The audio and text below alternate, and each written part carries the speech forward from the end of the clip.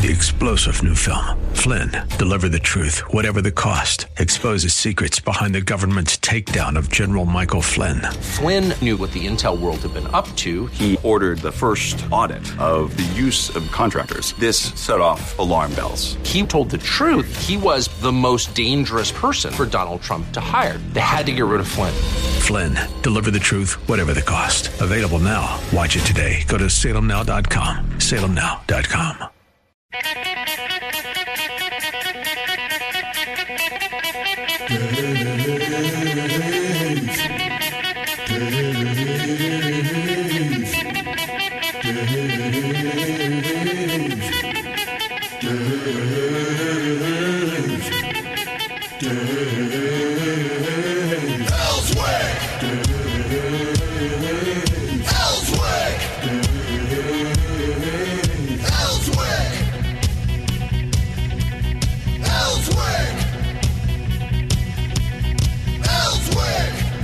All right, quick homework for you. There was an interesting question on my Facebook feed this morning, and it was, what was the number one song on your 12th birthday? And I saw some interesting songs, Gypsies, Tramps, and Thieves, My Share, and some other stuff. Mine was the Righteous Brothers, and You've Lost That Lovin' Feelin'. There's people on the left that would probably tell you I've never had love in my heart at any time, but that's not true.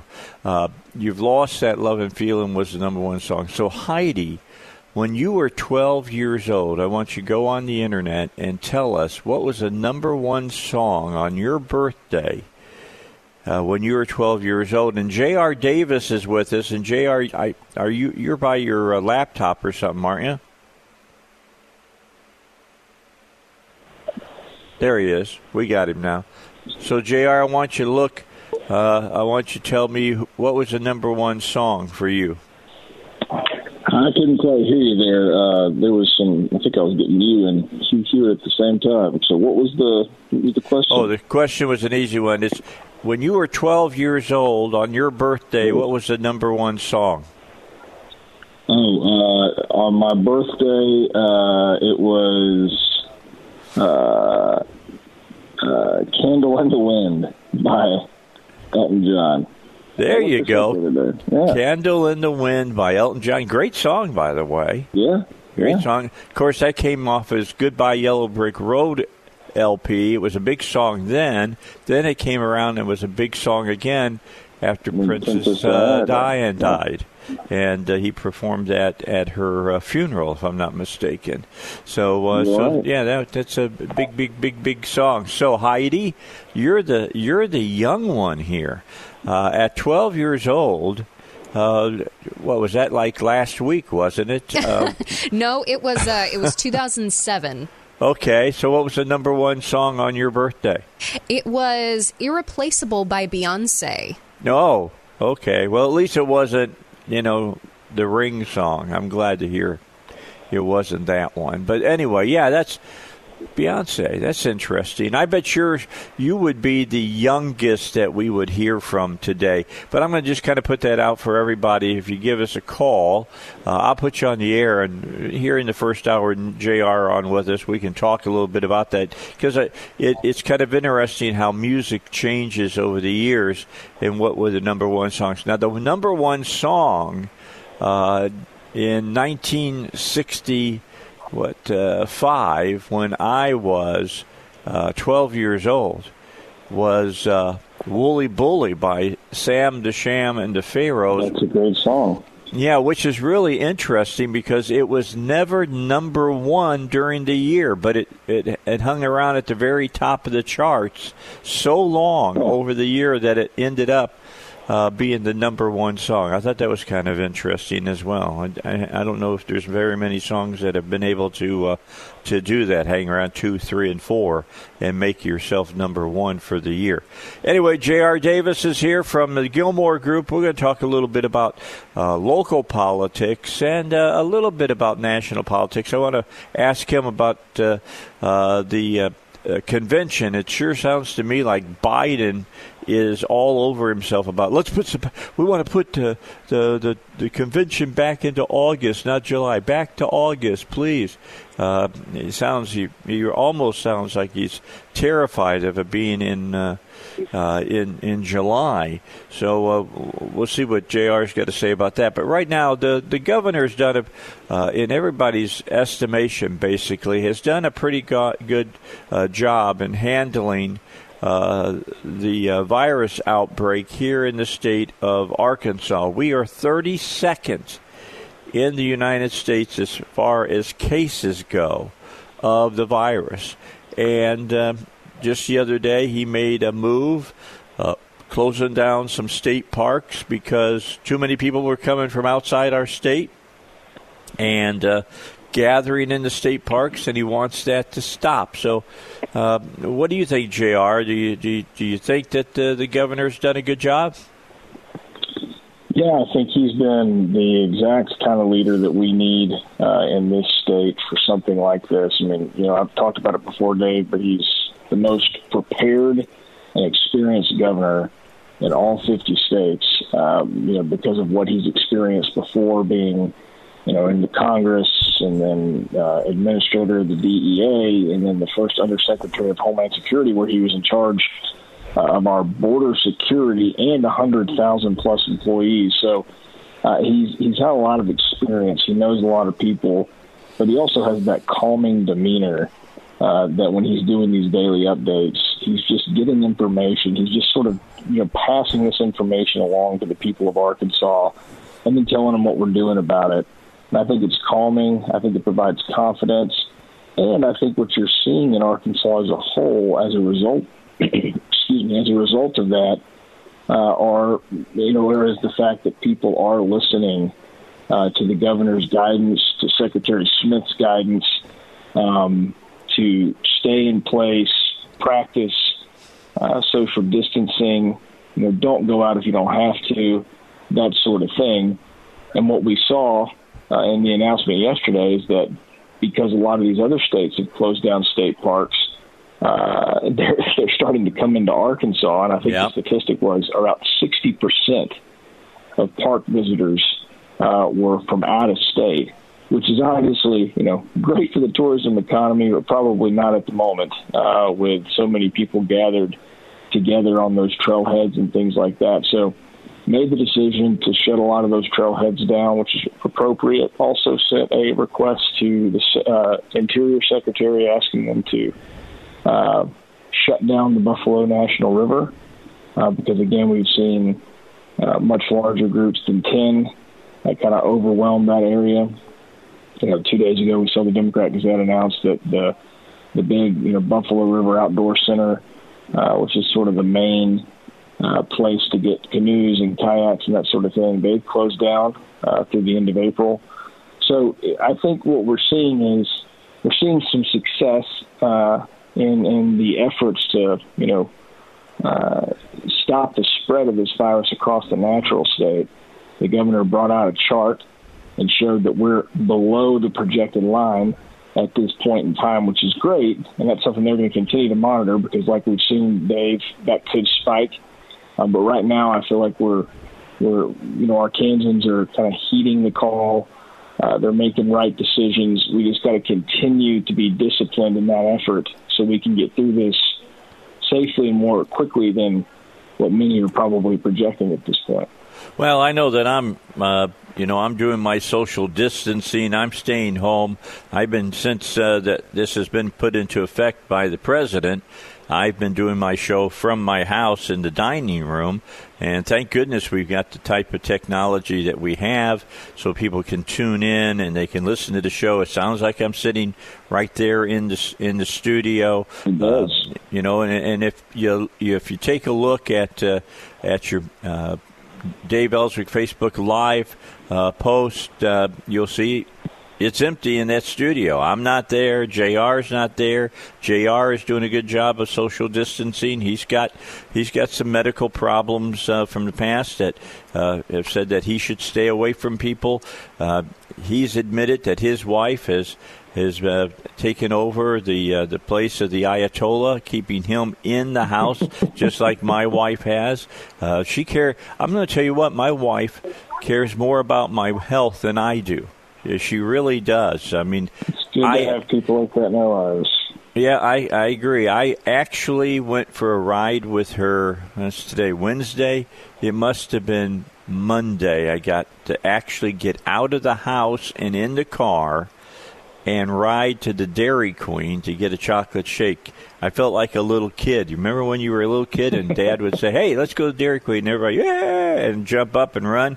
That's the way I did, and got in. Doc says I'm doing well. I'm moving right along, and so that's good. When I get home today from the doctors, my number one thing to do, I've got some leaves still in the backyard. I'm going to burn those suckers. I'm going to burn them. So if you live around my house, and you'll know if you have, you've probably been over and had strawberry shortcake or something like that at my house, you'll be able to smell the leaves burning. And no, it's not the fall. It is the spring. And speaking of spring today, sunny for most of the day. Clouds are moving late this afternoon. 73 for a high. The clouds get here about 3 in the afternoon. Tonight, showers really late. And by late, I mean more early morning than late night. They're saying 3 or 4 a.m. we should start to see some showers move into the area. 53 for a low. And tomorrow, mostly cloudy, rainy. About a 66% chance of rain all day long. Thunderstorm around the area as well, 68. Currently in Little Rock, it's 53. Traffic and weather, we do it every 10 minutes on 9. So we're going to come back now and talk about the way that the governor has handled this outbreak of the virus, the way that the legislature has worked along with him. Does this bode well for the Republican Party in November? We'll talk about it here on the Dave Elswick Show. J.R. Davis is our guest from the Gilmore Group. We return in just a moment. All right, if you're wondering what the temperatures are out and about in Conway right now, 54 degrees. Cabot and Hot Springs, 53. Pine Bluff, 54. And here in Little Rock, it's 53 degrees. J.R. Davis is our guest. He'll be with us for this hour. We're going to talk a little bit more about local politics today than we have over the last few weeks, because we've been talking about the coronavirus most of the time. Well, the coronavirus, we know what's happening with that. You're at home probably, just like I'm at home doing my show, and just like JR is at his house doing the social distancing we're supposed to do, and evidently it's working, because Arkansas is number 32 out of 50 as far as cases go of coronavirus, which is, it's a good thing. Don't want to be number one there. New York City is number one at this time. They are the hot spot in the country. I was watching Fox and Friends before I came on today, and there was a doctor in Brooklyn who was just saying that they were going to be completely out of respirators by the end of the day, and they were needing more respirators, and they were talking about there's some serious situations going on right now, JR. No, certainly. I mean, I think they had the deaths in New York City double over a 72-hour period, and so I think that just goes to the point that we keep hearing. And I know it's a little bit foreign to maybe some of us here in Arkansas, because we're not seeing what states like New York, Washington State, Southern California. We don't want to see it either. We don't want to see it, but I think too it's difficult when someone says, "Hey, the worst isn't." We haven't seen the worst yet. It's going to continue. You're seeing timelines on into the summer. You heard Andrew Cuomo, the governor of New York, say that it could be the entire summer, and that's not wrong. And that's a very real possibility, because the last thing you want to do, Dave, is say, let's open the restaurants back up and let's let people go back out, because we all know that all of us have some cabin fever to an extent.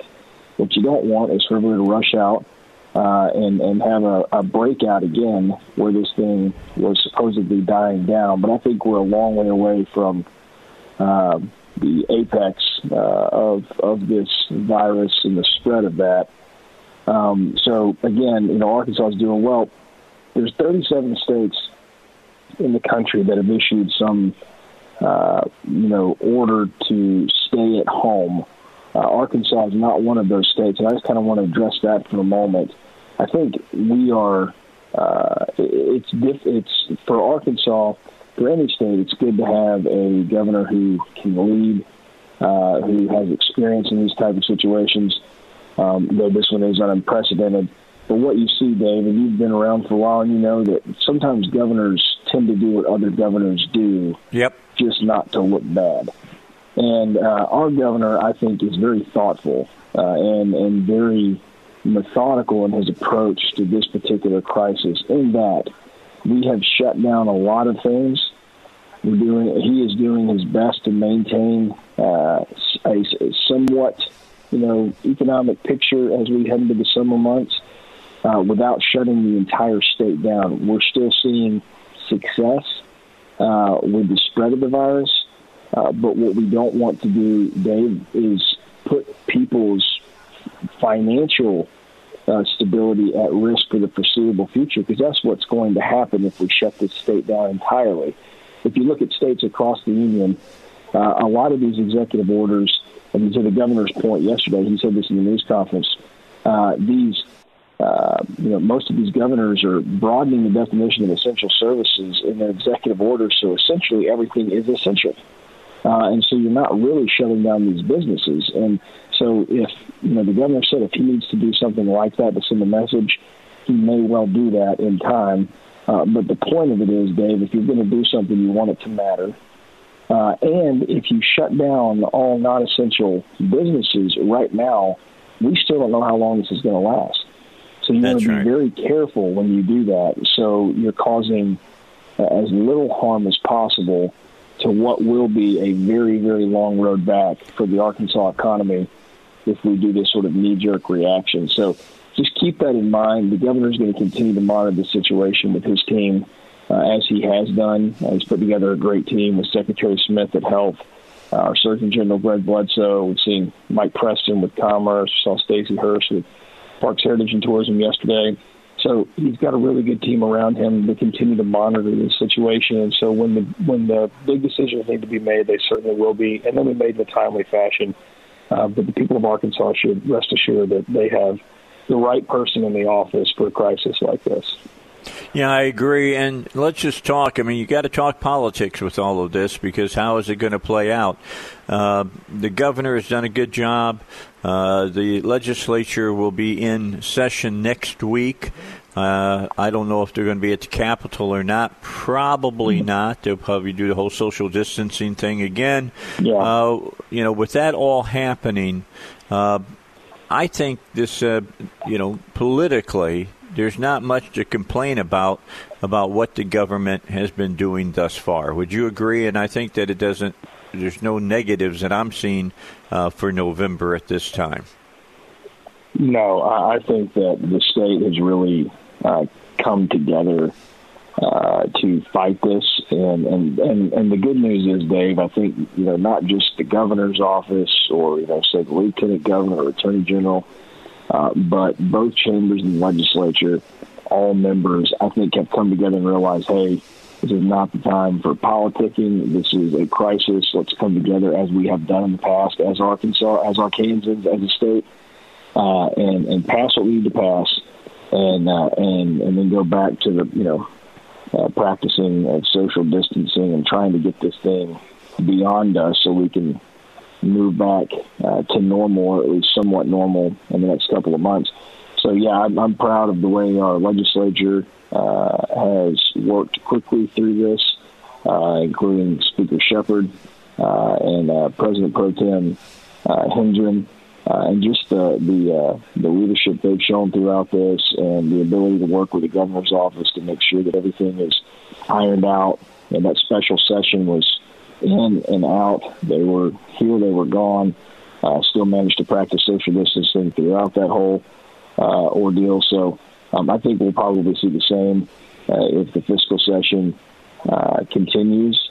as scheduled for April the 8th. You'll probably see the Jack Stevens Center again for the House, similar setup in the Senate as the special. So I've been really proud of the way our state has handled this and how we've come together. And not just our state, Dave, our local businesses.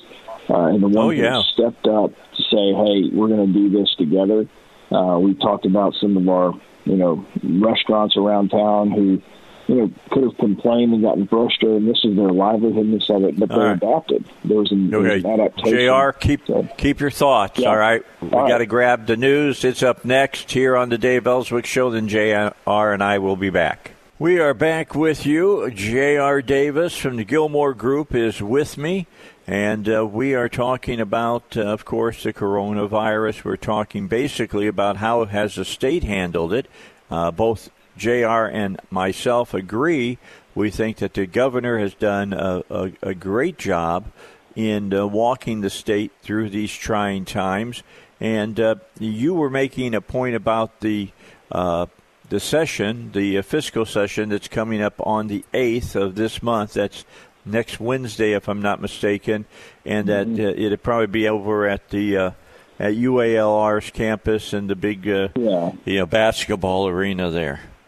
Yeah, we'll have to see exactly what decisions made with that. But, yeah, that's what happened in the special. Seemed to work out pretty well as far as, still with 100 members. And obviously not all will be there for that. We saw our Representative Murdoch was confirmed to have coronavirus yesterday, I believe. That was brought up in the news conference. So, and obviously we'll probably see more of those cases. So not everyone will be there, but when you're dealing with a body of 100 and you want to practice social distancing, that seemed to work out pretty well there in the Jack Stevens Center. So probably something similar for April 8th, and we'll see if anything changes. Another point I was bringing up, Dave, is just the spirit of Arkansas, not just the public sector side, but the private sector that stepped up in this. We've talked about a lot of these restaurants who have adapted to curbside and have done everything that they can. The cities are working together with these restaurants and these businesses to try to help them as far as what they can sell and what they can offer. And then just yesterday, big announcement. Dave, you probably saw this. The governor, which is what I love about what he's doing throughout all this. He's staying involved in communicating with the federal government. He's on the phone constantly with the vice president, the president, Dr. Birx. She was on the phone with him yesterday. But while he's asking for things, he's also looking for what we can do as a state and what he can do with his administration to procure some of these, the PPEs, the N95 masks, the ventilators. He is literally turning over every rock to see what we can do as a state on our own. And yesterday he announced a partnership with Walmart and what they're doing with the New Jersey-based Quest Diagnostics to start drive-through testing for COVID-19 beginning next week in Bentonville as sort of a pilot. And then they may roll that out to the rest of the state. But that's huge.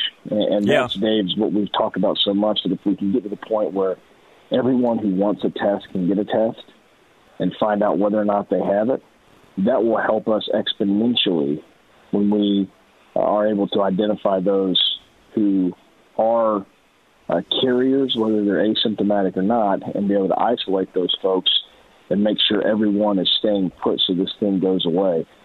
So we're starting to see some advances there, and I applaud the governor and his administration, and also the private sector being willing to step up in a situation like this.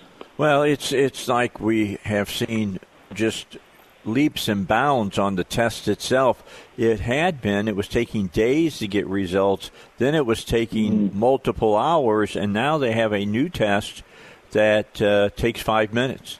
I mean, that's incredible. Just the advances that we've had, and we've got to congratulate President Trump on that, because what he's done is cut so much of that governmental red tape out of the way. I can only hope that what we'll learn from this is that red tape is not necessary. Red tape typically is there just to protect the little fiefdoms of a lot of these governmental groups, and if we can tear a lot of that down, there's good things that we can learn. I hope that we learn better from this than we did from 9/11, because the whole 9/11 study that they did, they haven't instituted most of that stuff at all.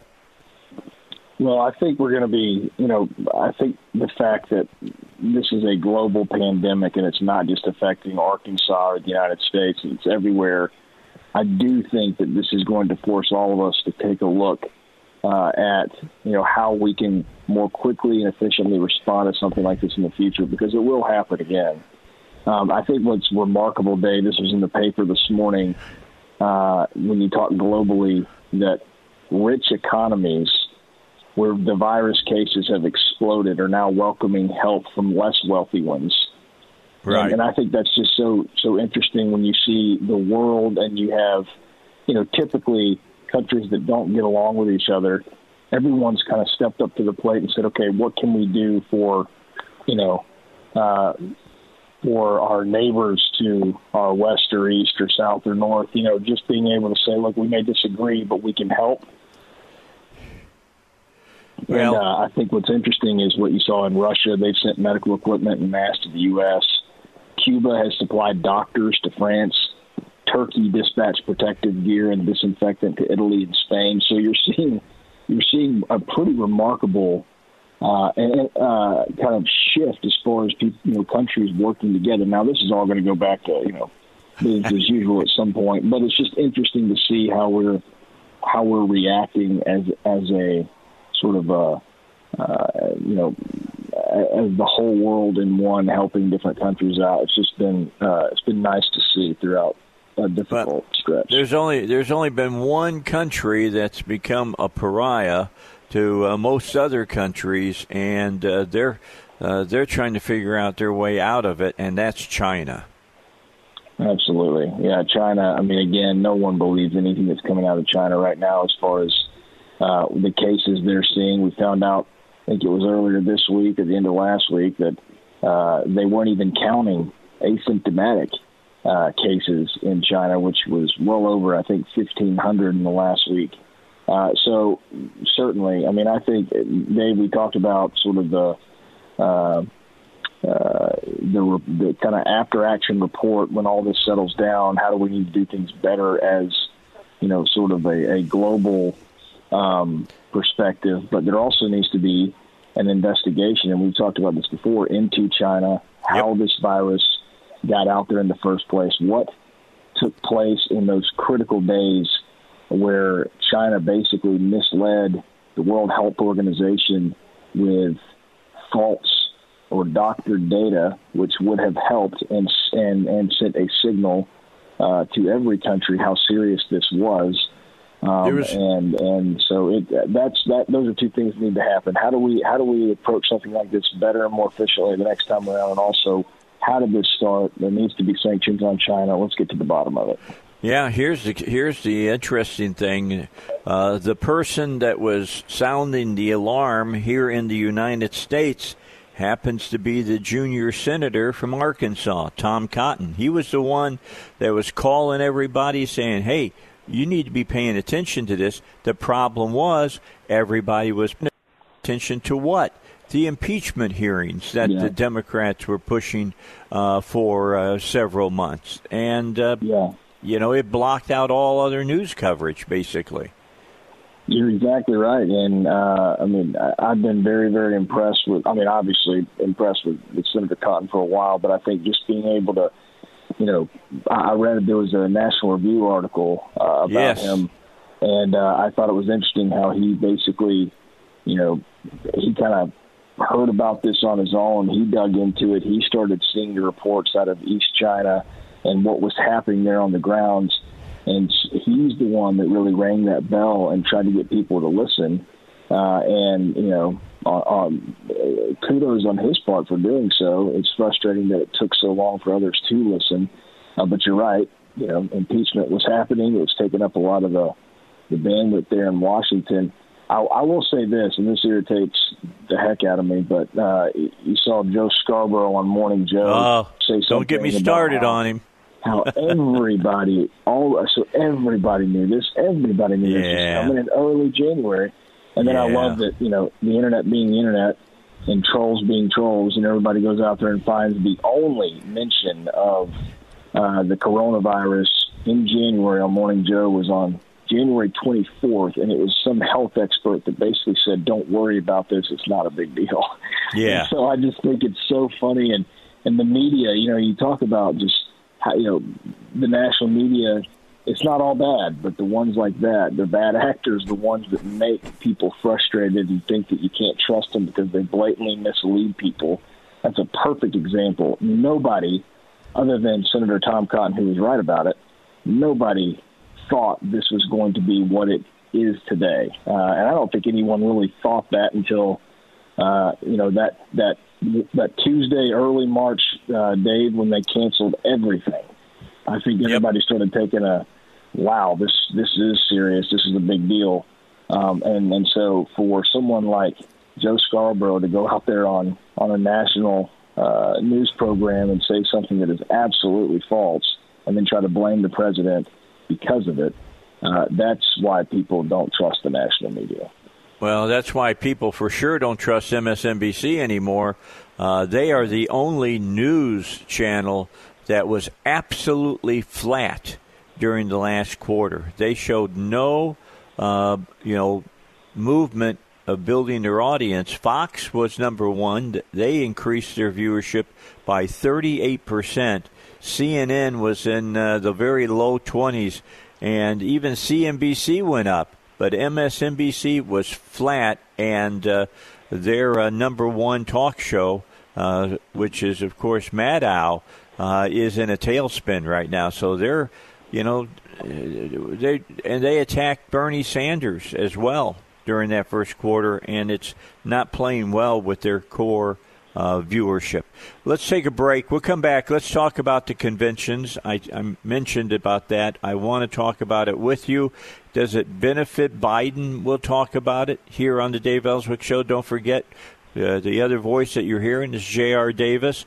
J.R. and I found that we had pretty good chemistry while he was the spokesman for the governor's office, and so he continues on now that he's with the Gilmore Group, and he's with us every Thursday at 6 o'clock. More with JR when we return here on the Dave Elswick Show.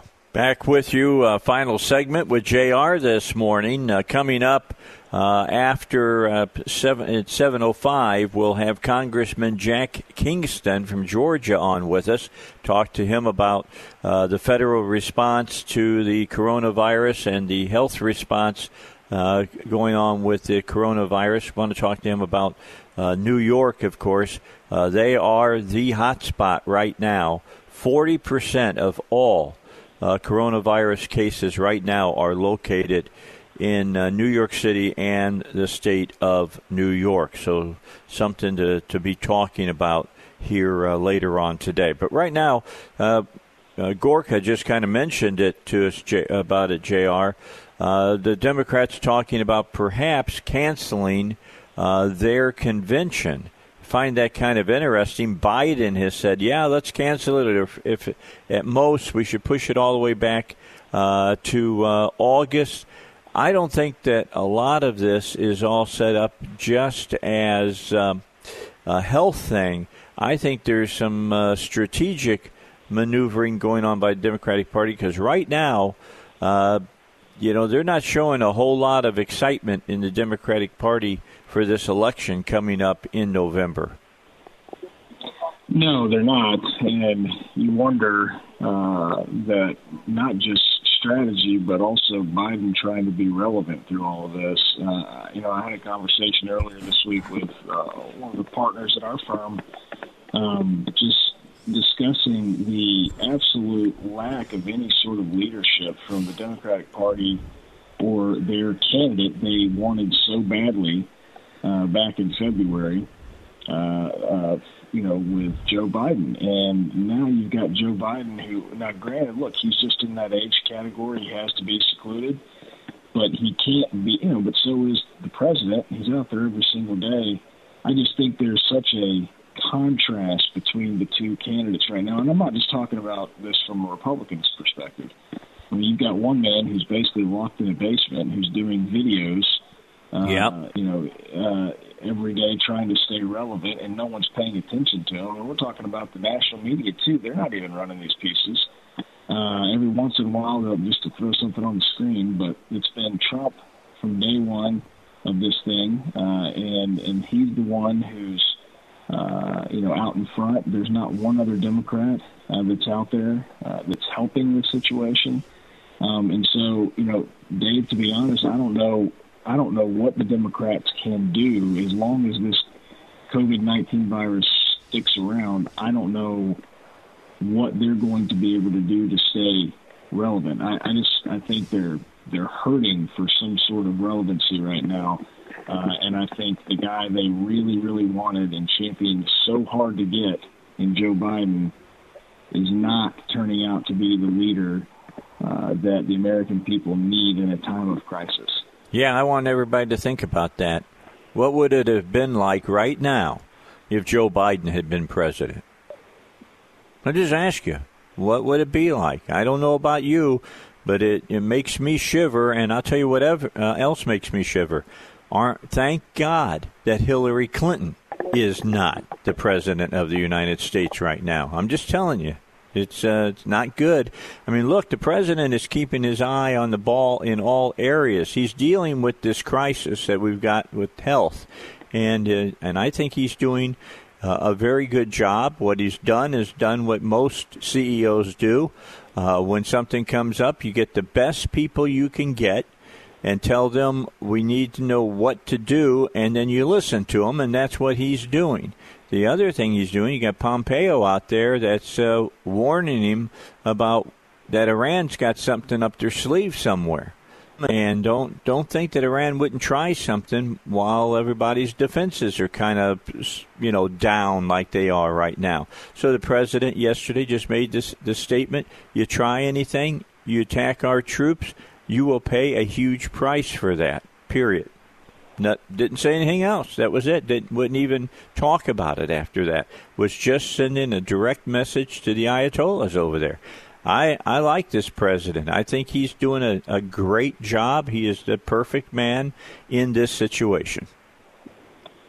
Well, again, I think that when you look at the other possibility in Joe Biden, it's hard to have any sort of confidence that, if he was president right now, he wouldn't be in some bunker, terrifying the American people. And look, this is not something we should be taking lightly. I mean, this is a very serious issue. For those who don't think this is an issue, you need to get your head out of the ground and pay attention to what's going on. The federal government just ordered 100,000 body bags.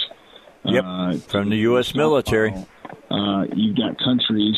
You had Vice President Pence the other day on national television, basically compare the U.S. to what's going on in Italy and saying that's probably the closest trajectory that we can compare ourselves to.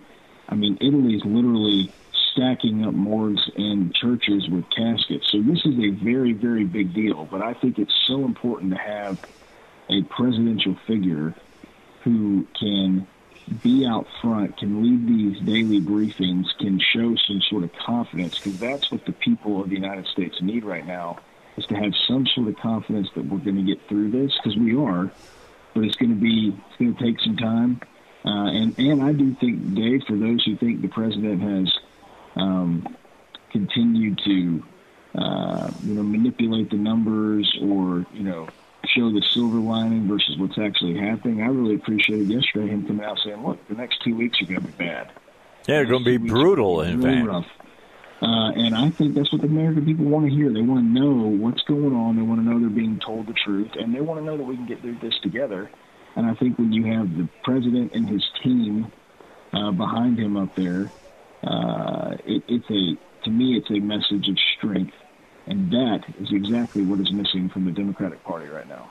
Yeah, I'll give you a little illustration just from the Elswick family perspective, and it doesn't have to do with the dealing with the coronavirus. It goes back several years to the end in the end of the 90s and beginning of the 2000s, and I had been hired by a big station in Minneapolis, Minnesota.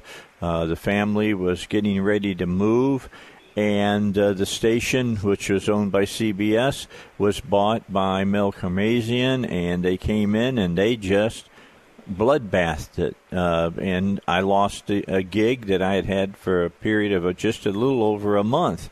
And suddenly, no money's coming in, no nothing. And I had to sit the family down and tell them what was going on. Now, I told them what was going on and that things were going to get tight and there were some things that had to change. But I also told them that we would get through it, that we had gone through tough times before as a family, that the Elswicks always stood up after being knocked down, brushed ourselves off, and made the best of the situation. And that made my kids feel better. It gave them hope. And that's what the president has done. There's nothing wrong with the president standing up and giving hope to the American people. He's not lying to them. He's just giving them something to hold on to, just like FDR did during World War II.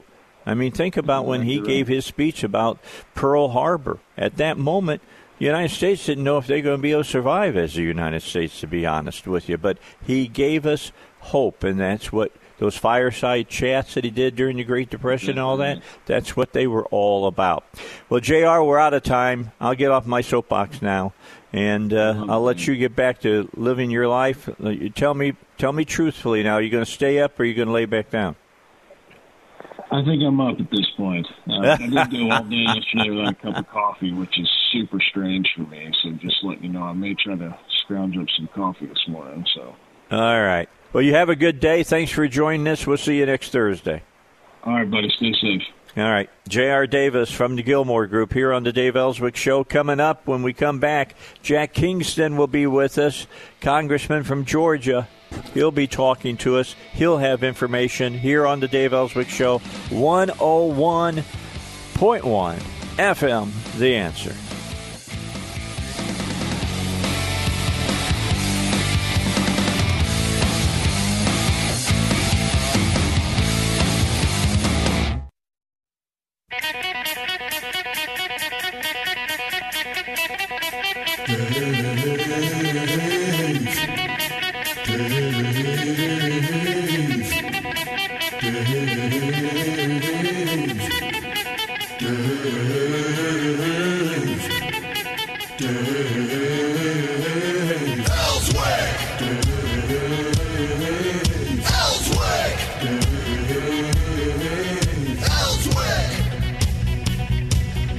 All right, we continue with the Dave Elswick Show. While the president is trying to lead this nation through this pandemic and trying to make sure that he balances, notes of hope and optimism with the stark reality that just notified the American people a couple days ago, possibility of 100 to 250,000 casualties from this virus. What's Adam Schiff doing?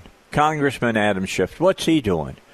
He's already planning an investigation into the response of the Trump team. Now, you know, Adam Schiff is the one who led the impeachment push. Senate Majority Leader Mitch McConnell has said that he will refuse to work with the Democrats on anything like that, especially right after you get done fighting the virus. And number two, Democrats within the House of Representatives are not liking the optics. Now, that optics is a word that we use in politics to mean it doesn't look good to the electorate. It's not that they don't think that we might, as a Democrat, you might not want to damage the sitting president before an election. God help us that we've gotten that partisan here in this nation at times. But it just amazes me that Schiff is out there already saying, we got to get ready to be able to point fingers. And this should tell you, this is what, I've been talking about for years now, that other people have talked about for years, and that is, it used to be when something really bad happened. I'll go back to World War II. Now, I know some of you are so young you might not remember World War II at all, and some of you haven't even read about it in the history book because their schools have moved away from at times teaching about it. But this nation came together because it had a common enemy. We have a common enemy right now. So it's something that we've got to, come to grips with in this nation, that as Franklin said at the beginning of the Revolution, bottom line, we all got to be willing to hang together, or we're going to hang alone separately. With that in mind, Jack Kingston joins us, Georgia Congressman. Jack, thanks for the time. I had to get that off my chest. I'm going to tell you what. I can't believe Schiff is already bringing this crap up. This has got to drive you crazy, too. David, I can't either, and I'm 100% with you. I think it's outrageous. And does anybody have any faith at all that would be a bipartisan, objective review of what went wrong? And the whole premise is what went wrong. If you wanted to start what went wrong back in early January when the CDC started recognizing coronavirus as a problem and started saying, look, we're not getting credible information out of China. We need to start an advisory committee. CDC started advising states on this way back January 8th. What was Nancy Pelosi? What was Adam Schiff doing? Impeachment full speed ahead. And, Of course, that was after delaying getting it to the Senate. But Adam Schiff was out there, as you'll remember, being the big prosecutor on the Senate floor, having his moment. And so if you really want to talk about what went wrong, you guys were focusing on impeachment because of your obsession and hatred of Donald Trump and not thinking about safety of the world. Yeah, it's not like that Adam Schiff held news conference and said, I appreciate your questions about the impeachment, but let's talk about the real enemy out there, the coronavirus, the Wuhan virus, as it was called then, before some Democrats thought that was a racist statement, or as I call it, the CCP virus. Bottom line, it's something that, he wasn't talking about it. He wasn't bringing any kind of focus on that virus at all. I think the only comment you got out of the Democrats in January was when the president put the travel restrictions on from China, people coming from China. It was a bold move. And what did Sleepy Joe do? He woke up from his slumbers and said, xenophobic. And what did the other Democrats do? Racist. And, by the way, as a kid, I remember people having German measles. I don't ever remember being called racist for that term, or Spanish flu. And, Ebola and West Nile are named after places, so I guess we hate rivers in Africa because of those names. But, I just think that right now, with the president scrambling to get the private sector the best maximization of the talents, whether it's logistics, getting this air bridge, the medicines distributed to the right people, or calling on pharmaceutical companies to work closely with the CDC, or getting people like FedEx and UPS to deliver vital medicine and supplies to the American people. It would be so nice to think about Chuck Schumer, Nancy Pelosi, and Adam Schiff rolling up their sleeves and doing something about it and helping. Yeah, I agree with you. Starting off our Salem newscast at the top of the hour, they made mention that the ink hadn't even dried yet on the Phase 3 bill that was passed dealing with coronavirus. And, in fact, I think today is the first day businesses can start applying for small business loans and assistance from the SBA. So, it's just getting started. We don't even know what kind of effect this particular piece of legislation is going to have. And on top of that, now you got Nancy Pelosi already talking and saying that the Republicans aren't being open about Phase 4. Well, let's find out what Phase 3 is going to do first. Would you agree, Congressman? Absolutely. You know, you have a really good soon-to-be budget chairman when we retake the majority, and Steve Womack, one of your home state guys. And by the way, I love your delegation. You have some strong leadership. I can tell you that they're in the back room when a lot of important decisions are being made. They are pushing the right buttons, and they're fighting for the conservative cause. But you got to absorb and chew what you already have in your mouth, so to speak. And the Democrats don't want to do that. They want to rush out there. And this spending, while it is important, we have to always remember it's still printed money. It's not real money. We're not cutting the budget elsewhere to fund this stuff. And we all agree that we got to do what we've got to do. But the next step is we've got to digest what we did. And I don't think the American people are ready there. And by the way, the Democrats absolutely aren't wasting this crisis. I was talking to a friend in California last night. He said, you know, you can still buy a gun, even though most of the gun stores have been closed, but you can't get ammo out in California. And I do think what's happening is the Democrats are using these massive spending bills that are quickly passed to shove in a lot of their left-wing type programs. And that's why I think it is important to slow it down, make sure we're looking at this stuff very carefully. Well, evidently Nancy Pelosi added some verbiage in Phase 3 that is helping the uber-rich out in California, her included, as far as taxation goes. Have you heard anything about that?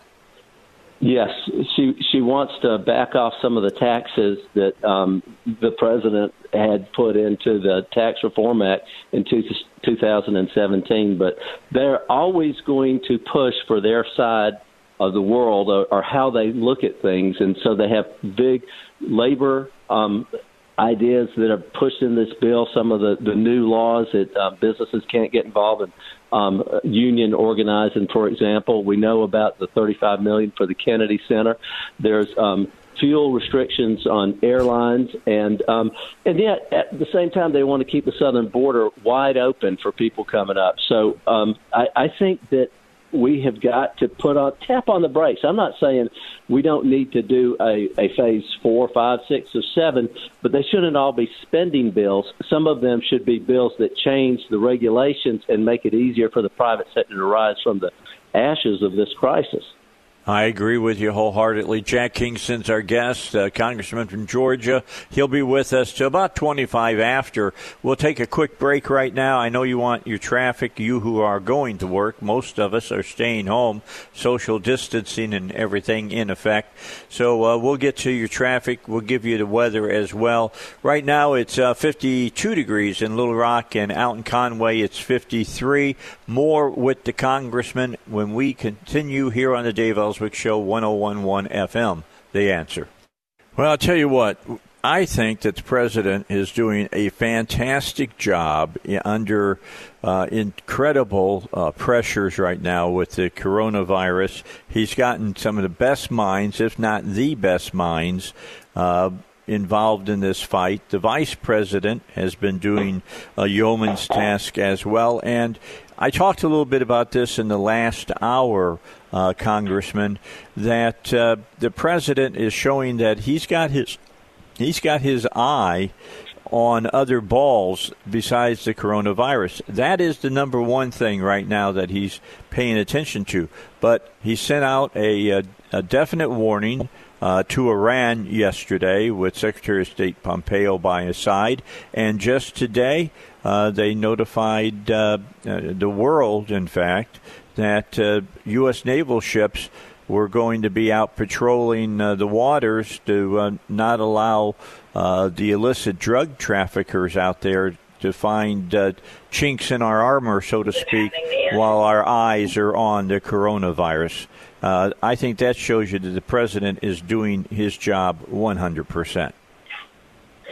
You know, it's so interesting that you point that out because a lot of people don't know. He called it the Enhanced Counter-Narcotics Operation, and this is in partnership with 22 different countries and the U.S. Southern Command on surveillance, disruption, and seizure of drugs.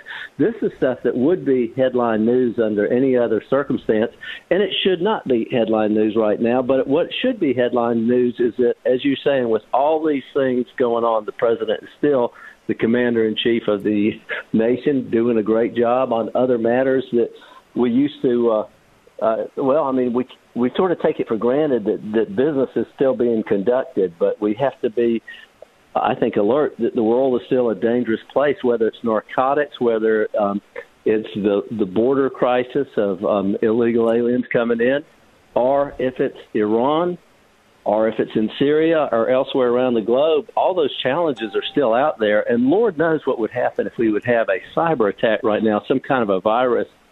With all these Americans working at home, can you imagine how you would disable our ability to communicate if that happened, and what a further disruption it would be? And so the president's put an all-star team together, and, he has turnover in his cabinet like any other president has, but I think he's got great people. I had the opportunity to serve with Mike Pence, and I can tell you, you're not going to find a finer man, a more dedicated public servant.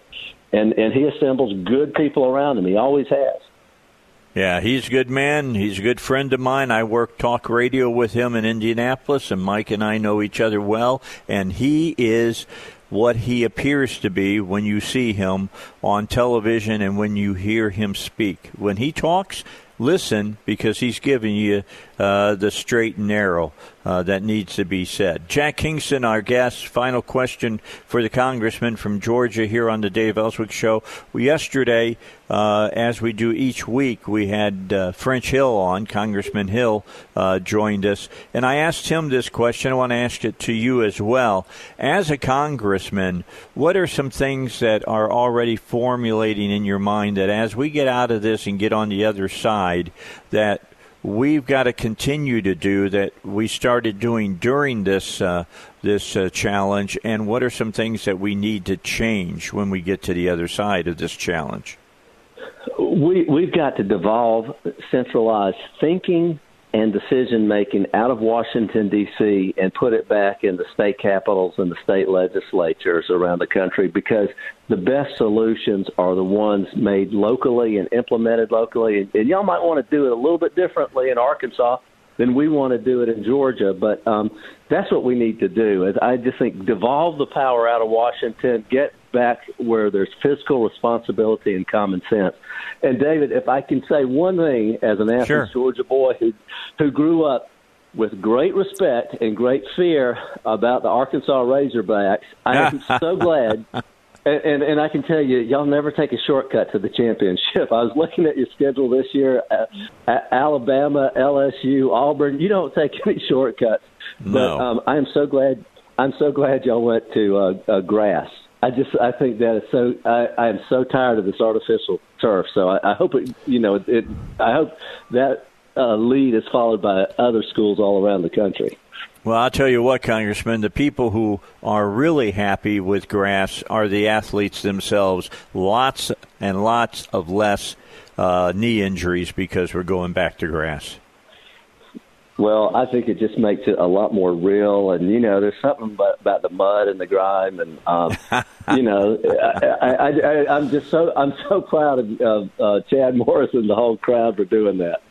All right. Well, we appreciate you joining us today, giving us some time, some great insights from you, Jack Kingston, Congressman from Georgia. Thank you very much to be part of the Dave Elswick Show today. Thank you, David. Keep up the good work. Thank you. All right. That was Jack Kingston. Very, very straight-speaking guy.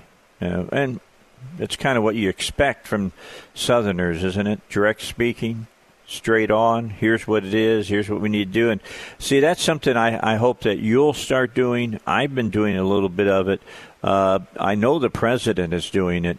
And that is, as they walk through this unprecedented crisis that we're going through right now. I mean, the last time we had anything this draconian occur to us, you can say 9/11. I think that 9/11 didn't even compare to what's going on now. I think you got to go back to World War II. I mean, it was in World War II that our spending was like 28 to 30% of GDP. And, I don't know if we're going to get there this time or not. I from reading my history, some of the stuff that I've have seen is that people back in the 40s all were saying, will our economy be able to withstand the spending, the wartime spending? And, of course, a lot of us, myself included, has been asking that question again because, I mean, there's just not unlimited money. There's just not unlimited money as far as that's concerned, and it's something that we got to keep firmly in mind. The other thing is the president has been able to cut through a lot of red tape. That's why you're seeing, Abbott coming up with this 5-minute test, Johnson & Johnson getting close now to a vaccine, evidently. It's happening because he's keeping the government from slowing things down inordinately. And I think that, and I think Jack Kingston touched on this matter somewhat when he said the same thing as, you got to get back to the 10th Amendment, basically is what he said. And that is the states have got to have the ability to make decisions for their states because their people, their elected officials are the closest to the problem in their given states. And so you want to be able to let them make necessary decisions as far as that's concerned. Now, what we're seeing is that some states have done better than others. I think Governor Cuomo would probably say that New York and New York City specifically did not prepare like they should have for something like this to happen. And we've got to remember this as we go through it this time, because this will not be the last time. Mother Nature is always changing, always moving. I mean, every year you watch them try to figure out which flu shot will be the best shot to give the general populace to fight the flu. And sometimes they hit it out of the park. Other times they swing and they just whiff it. Just something to keep in mind as we move forward and be thinking about what the future holds, because we're going to make it through this. It may be painful at times, but we'll make it through. All right, Rush is up. Back with you here on the Dave Elswick Show. If you're worried about this meltdown with the stock market, and by the way, futures are looking like they're going to step up today. However, unemployment numbers are supposed to come out later today, and that may be enough to spook the stock market again. Anyway, I got great news for you. I'm going to give you some good news here. According to Forbes, this could be a huge opportunity right now with the stock market going through this meltdown that it is. It's going to help you save big money on taxes in retirement. Learn how with a free tax reduction analysis by phone or video conference. You don't have to go in and see David Lucas at David Lucas Financial.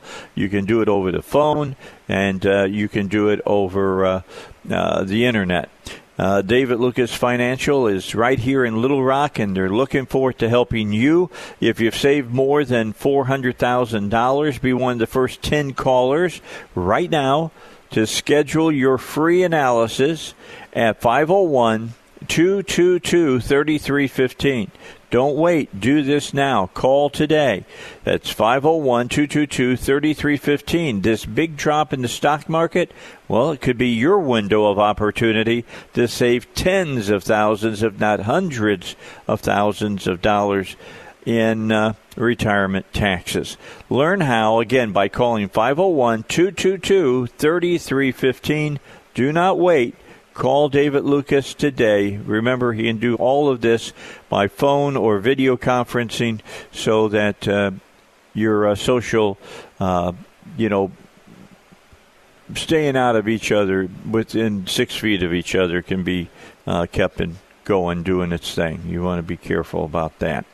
All right, coming up at 8 o'clock, just to give you a heads up, you'll be wanting to listen. Doyle Webb will join us. He's the chairman of the state GOP, and we'll talk to him about how the coronavirus has affected the state party.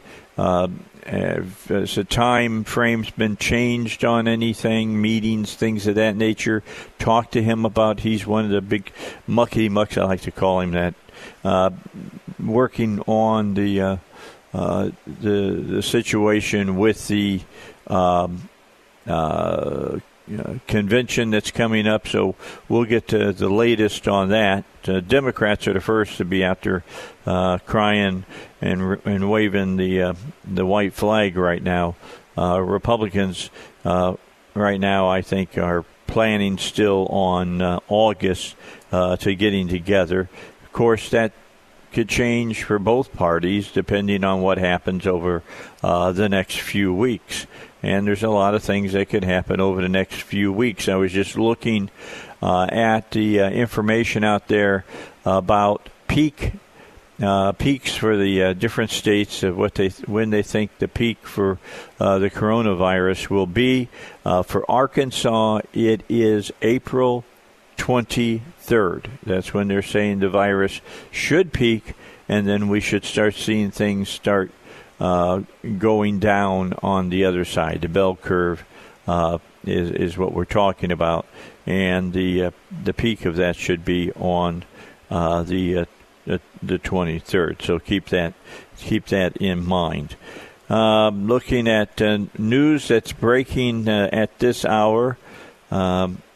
The number of Americans, this is breaking news now, number of Americans filing for unemployment benefit claims surged to 6.6 million last week. That's breaking the record high for a second week in a row. Now, with that said, with the Phase 3 bill that has passed, some of this should be mitigated amongst the stock market because the federal government has made some initial moves to give people a little bit of a safety net to fall into, not just fall out of the window in the building and land on the street below. That's looks like that's not it.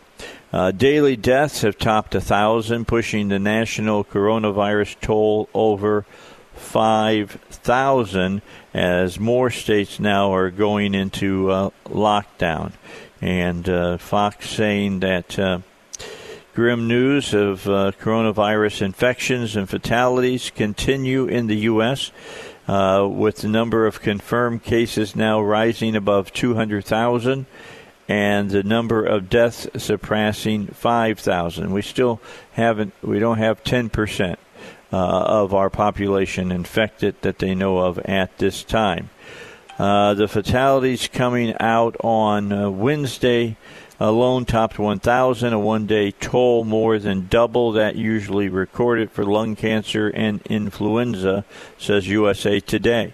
Some researchers have predicted U.S. coronavirus deaths could surpass 2,000 per day by mid-April, exceeding daily deaths attributed to heart disease. Now, that's something to keep in mind. This is what the president was talking about, that the numbers were going to climb now as more people have been found infected, more testing has been done, and knowing the morbidity rate of the people being infected, that we're going to see more people be named than those who have died. Amid the climbing numbers, 5 more states, Florida, Georgia, Mississippi, Nevada, and Pennsylvania, added or expanded stay-at-home orders, while Michigan proposed a 70-day extension of an emergency declaration that they set to expire on April 7th. Quote, now is the crunch time for us to lessen the peak, to make the bullseye smaller so we don't overrun our health care system, said Georgia Governor Brian Kemp. He added that the next 3 weeks were critical for Georgia and that residents needed to, quote, hunker down. And Missouri Governor Mike Parson remained among the dwindling number of governors to resist issuing a stay-at-home order in the absence of a federally mandated policy. That according to Kansas City Star. Quote, right now there are still 95 counties in this state that has less than 5 cases of coronavirus in it, Parsons said. The majority, 75 of them, has 1 or 2. I have to take all that into consideration as I make decisions on how it affects the economy and how it will affect those areas. President Trump has insisted that states should be free to determine for themselves which safety measures to implement, citing disparities in how the states have been affected by the outbreak. Said Trump, there are some states that are different. This reported by the AP. There are some states that don't have much of a problem. Not even second place, New Jersey, with more than 22,000 confirmed cases of the virus, came close to approaching first place, New York, which continued to lead the nation with nearly 84,000 cases. New Jersey also trailed far behind New York in deaths, with 355 compared to New York's 2,200. Nevertheless, all 50 states were grappling with a situation that members of the president's coronavirus task force confirmed this week could get far worse before it gets better, with a death of 100 to 240,000 Americans expected in the weeks ahead, despite the varying intervention measures. Still, other governors in states without officially declaring stay-at-home orders said they remain convinced such moves were not necessary in their states. In Nebraska, Republican Governor Pete Ricketts has said he's been relying on advice from public health experts at the University of Nebraska Medical Center, which has dealt with previous outbreaks and provided quarantine space for Ebola patients. But Ricketts has ordered restaurants either to close their dining areas or allow no more than 10 people inside at once. That's depending on their location in the state. I know that I heard yesterday that Home Depot here in the state of Arkansas is going to start limiting how many people can enter into a Home Depot at any given time. I don't know exactly what that number is. We'll make a couple of phone calls and see if we can get something clarified for us on that. But they're going to start counting you as you go into Home Depot. So they'll be keeping track of who's going in and who's going out, so social distancing guidelines can be met. It's about 7:45 here at the studio in the dining room of my house here on the Dave Elswick Show. Little Rock is showing 52 degrees. Conway, Cabot, and Pine Bluff is at 53. Hot Springs at 52. And we'll have some sun today. Not as much as we had yesterday. Then late in the afternoon, clouds will start moving in around 3 o'clock. And we'll get to a high today of 73 degrees. Late tonight, moving into the early morning hours, showers will move into our area. So if you want to do some, work out in the yard, gardening, things of that nature, this is the time in the day to do it, because the rain's going to start early in the morning and is going to go through a majority of next week. Every day it's got a pretty good chance of rain here in central Arkansas. With that all said, let's get a break, our final break for the 7 o'clock hour here on the Dave Elswick Show, 101.1 FM, The Answer.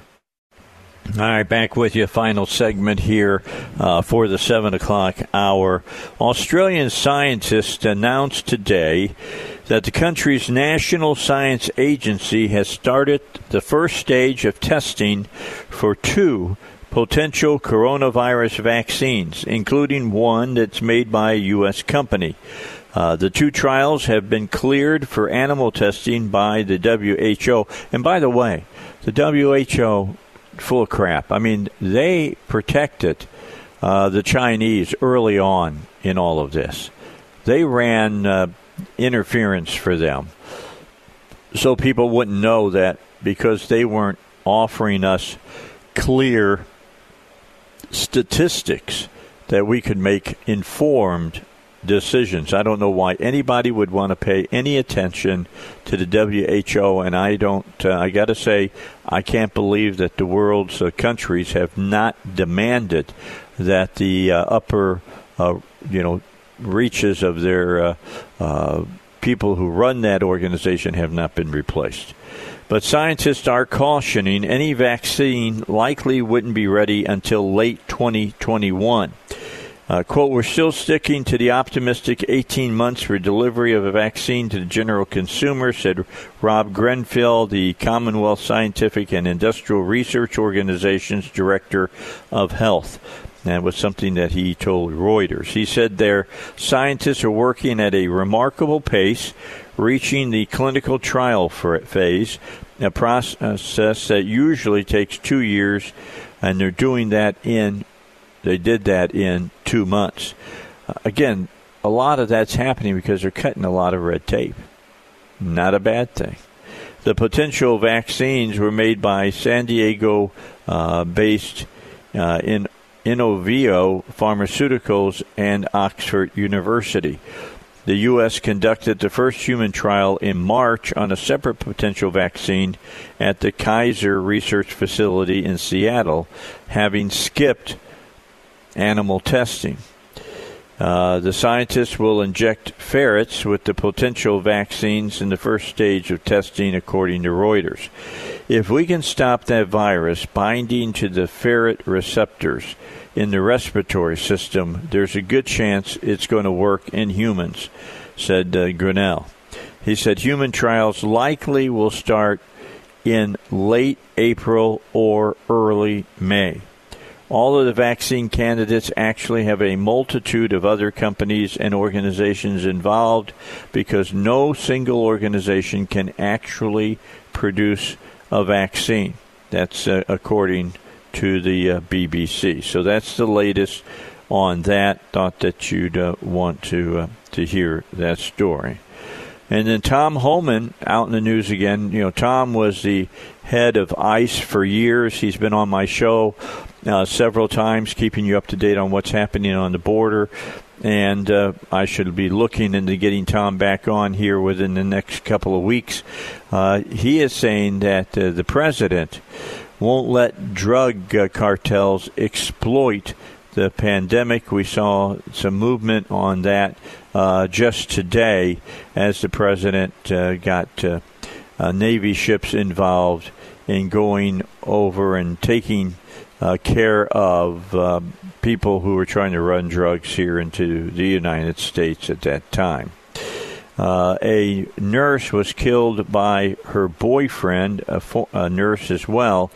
And we're going to get people that have a situation where people that are not mentally stable are going to do things like this. But a man killed his would-be bride, and they were engaged, so his fiancée, because he said she gave him coronavirus.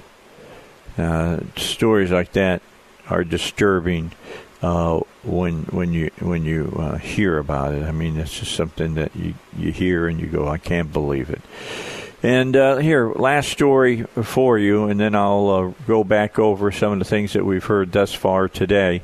A Michigan couple set to get married. They've set up all to get married this Saturday. So they know about the social distancing. They don't want to put their guests at risk. Have added a few last-minute guests to their wedding ceremony amid restrictions on large gatherings due to the virus outbreak, with many of Dan Skuglick and Amy Simonson's roughly 160 invited guests unable to attend because of the virus and social distancing concerns. The groom came up with an idea to fill the seats for when his soon-to-be wife walks down the aisle. The pair had been planning the ceremony for months, and while most of the guests will be friends and family, the rest will be cardboard cutouts. I mean, you go to the Dave Elswick studio, which I'm not at right now, I'm at my dining room because I'm doing social distancing because I'm of the age group that stands to get this virus that's out there.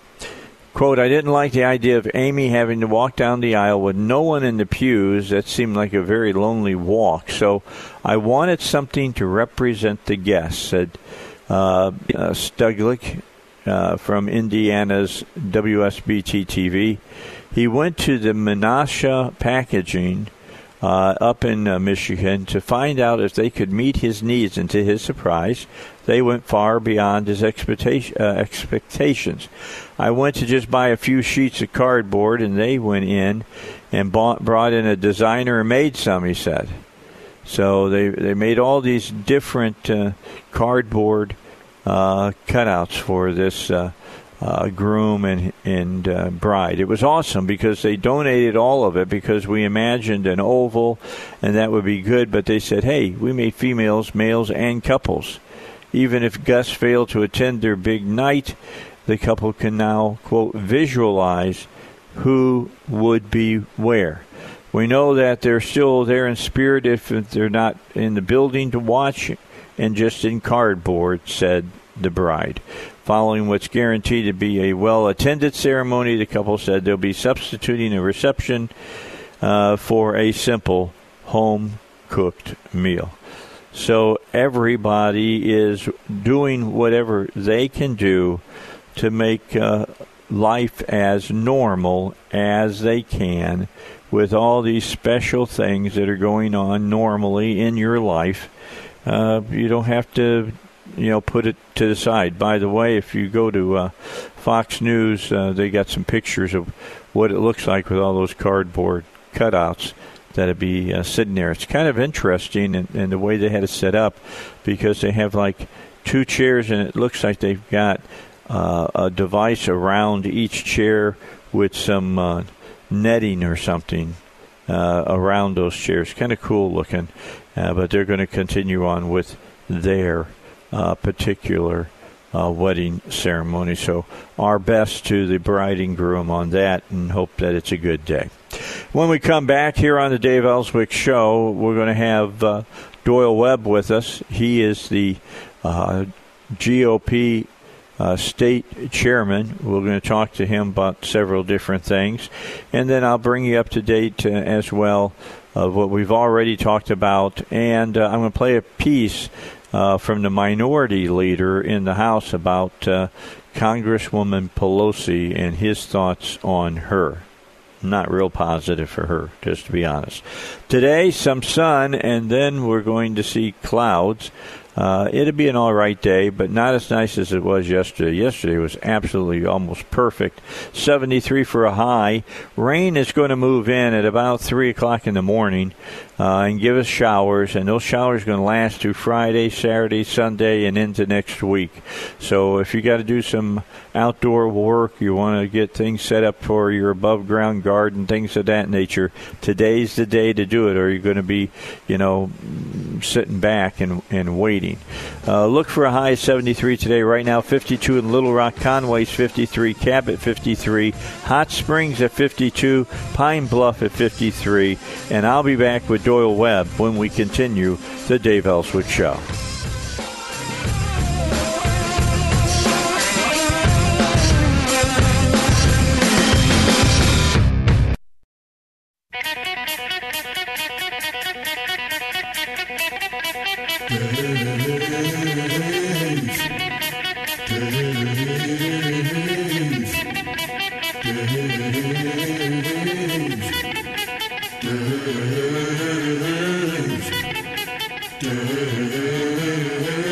Elswick!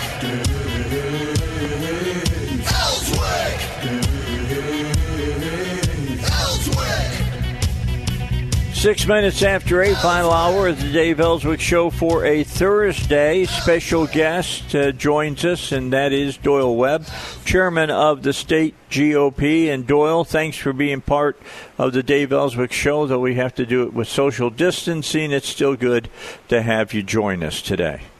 Hey, Dave, I'm glad to be with you. I cleared my schedule. You know how it is with this. Since we're working at home, I cleared my schedule so I could be with you this morning. Well, it's good to have you. Let me start off with the big question right off the top. Yesterday, national news, one of the big stories was that, the presumptive Democratic nominee for president, Joe Biden, said, hey, we don't really need to have a convention, and if we're going to have it, let's not have it until August. Your thoughts, how would it play for Biden, since the Democrats are showing a huge energy gap with the Republicans about the election coming up? Do you think that would have a huge effect on him not having a convention? Dave, our convention, the Republican convention, is set for August the 24th in Charlotte. I think there is a concern. I personally think, and I think we've all observed it, there could be a health issue with Biden, and he may be wanting to put off that on-air time early on to where there's less time for a convention and for the campaign itself. But clearly the momentum is on the side of the Republicans, and I don't see the momentum changing no matter what they do. President Trump is doing a great job. Yeah, I agree. And, Biden is down in his basement. I guess he's got a little studio down in his basement or whatever, and he puts out these occasional podcast things, and none of the media is paying any attention to it. That's exactly right. His governor Cuomo is getting a lot more attention than he is, and of course, no one is paying attention. Trump is dominating the news, as is our governor. Asa Hutchinson is doing a great job as well. Yes, he is. But I think that Biden is in a difficult situation. He doesn't have the information that Trump has, that the presidency has. I think he is not at the top of his game. And I'm not sure what the top of his game ever was, but he's not at the top of the game. And their convention was set earlier than ours, and I guess there's a concern. They have a twofold concern. One is social distancing, and I believe the other problem is they have not raised the funds necessary to have their convention and to qualify for some federal funds. I think that's going to create a problem for them as well. Yeah, go talk about that a little bit more, Doyle, because, you are one of the longest running, in fact, you are the longest running state chairman in the Republican Party, and you're working on the convention on the Republican side. So I'm going to say that what the Democrats do is kind of a mirror image to some aspects of this. What are some real problems that the Democrats are facing? And you just brought up one, and that's money. Money. You have to raise, I believe it's $16 million to, we do. And, of course, that's the reason our convention is better funded, if you will, because we have a smaller convention. We have fewer delegates and alternates than they have. Matter of fact, when they left Charlotte from their convention a few years back, they left owing millions of dollars to vendors in Charlotte. And so they have, the DNC has not raised the money that the RNC is raising day in and day out, and that's a tribute to President Trump and a tribute to our millions of small donors that are contributing to the RNC. But you've got logistics, you've got the problem of contracts. You have a concern: can delegates afford to go to the convention? With what's going on in our society, will they be able to go to the Democrat National Convention? And he may want to try and put it off to secure his nomination, although he has the votes.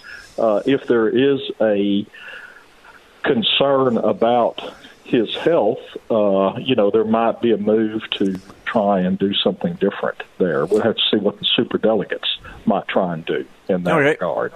So let's talk a little bit on the Republican side, which I'm sure you're well versed on, being, like you said, I call you one of the grand potentates of the Republican Party. The grand poopahs. That's right. Yeah, that's right. So you're privy to a lot of things other people aren't. Where are we as far as August go? I mean, August 24th, that's quite a ways away. Plus, the temperature should be getting high, which should prove fatal to this disease to some extent. So, what's the conversation amongst the power elite, shall we say, in the Republican Party? Yeah, what we're doing right now. Let me kind of give you this. A lot of states, the governor has shifted their primaries, shifted delegate selection, and as the general counsel for the RNC, we're having to go through a process of giving waivers to some of these states because things are not happening on the dates that they stated that they would back when they submitted their proposal back in October of last year. Right. So the executive committee of the RNC, at the recommendation of the legal counsel, has established a method of waivers so that states who are going to have their, example, Ohio, going to have their primary in May, have shifted it. We're making all allowances possible to allow these states to get their delegates selected. And the deadline for delegate selection is July the 10th on the Republican side. Okay? All right. So July the 10th. We've had to shift our dates in Arkansas. We didn't have to give a waiver because our proposal allowed for such changes. Our rules also allow for electronic meetings if we have to have it. And so our county committees right now, our 75 county committees, are electing delegates to special district conventions that will be held sometime in May. Each district convention will elect 3 delegates and 3 alternates to the national convention. And then we will have our state committee meeting, which was set for May 30th. We have shifted that into June, on June the 20th, to elect another 25 delegates and 25 alternates. There is no plan to not have our convention as it is planned. We are not, we believe this will have passed, or that we will have learned how to deal with it, or will be better prepared to deal with it by August. And so the plan is we will be in Charlotte and we will gavel in on August the 24th. I'll actually be there a week before because the committees start meeting the week before, credentials, rules, platform. So our plan is full speed ahead on the date planned. Yeah, we're going to get we'll be there to do a broadcast live from that. I'm looking forward to that, as well as we're working already, getting ready to get our information in for our credentials and everything that we have to do that. I mean, people don't realize how early you got to get this thing done because there are thousands of people coming. You're exactly right. We'll have 40 to 50,000 people in Charlotte, in a town that has about 30,000 residents living downtown. Charlotte's a great town. I'm really hopeful that we will get to experience it close up and personal, and I'm hopeful Arkansas will be close into town and maybe downtown as our delegation stays there. Let me give you another idea. Arkansas has 37 delegates and 37 alternates, which in addition, we are 3 national committee people, myself, John L. Fulmer from Fort Smith, Jonathan Barnett, national committee man from Siloam Springs. So we have 40 delegates, 37 alternates. That is the largest delegation that we're allowed to have under the rules of the RNC because we've been so successful in Arkansas. We're allocated extra delegates by having a Republican governor, by having the majority in both houses, our congressional delegation. So, we're about the 24th to 25th largest delegation at the convention, which says a lot for Arkansas. And we started that process. People wanting to be a delegate and or an alternate had to file by March the 2nd and pledge which presidential candidate they would be supportive of. And, of course, people chose Trump. So we had 90 individuals file for the 74 spots. Okay? Wow. When you count delegates and alternates, 74 spots. So we're hopeful that if any of our people who filed want to go, we'll be able to either get them elected as a delegate, an alternate, or get them a visitor pass where they can enjoy the renomination of Donald J. Trump to President of the United States. I'm loving it. We'll be back. I'm going to take a break here, Doyle. I got to get to traffic and weather in, and then we'll come back and talk some more. Doyle Webb is our guest. He's the state GOP chairman for the Republican Party of Arkansas. We got other questions, and he'll have plenty to say, I'm sure, when we return here on the Dave Elswick Show, 101.1 FM, The Answer.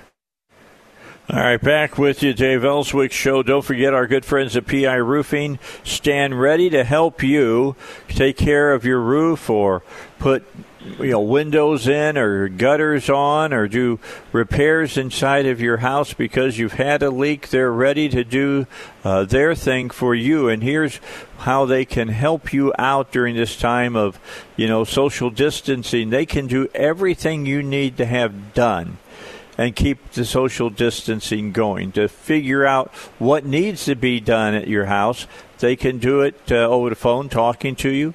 They can do it by working on the internet. All of that can help them get things done, and you won't have to worry about your roof. That's just one thing that you can put on the back burner when you're worrying more about, keeping your social distancing and things of that nature and not getting this virus yourself. So keep that in mind, that the folks at PI Roofing understand what you're going through. They're going to do everything they can do to make this as easy as possible for you. If you do have a problem with your roof, all you got to do, go to piroofing.com. That's piroofing.com, and they'll be able to help you with that, so you can take a look at it and make sure that things are good. If you want to call them instead of doing it on the internet, it's 707-3551, the number to give them a call. Let them know that you called because you heard me give them the information that you acted on. And during the coronavirus pandemic, know PI Roofing is adjusting the way that they do business to help you. Emergency assistance, flexible payment options, video conferencing, non-evasive appointments, express production times, peace of mind. That's all PI Roofing.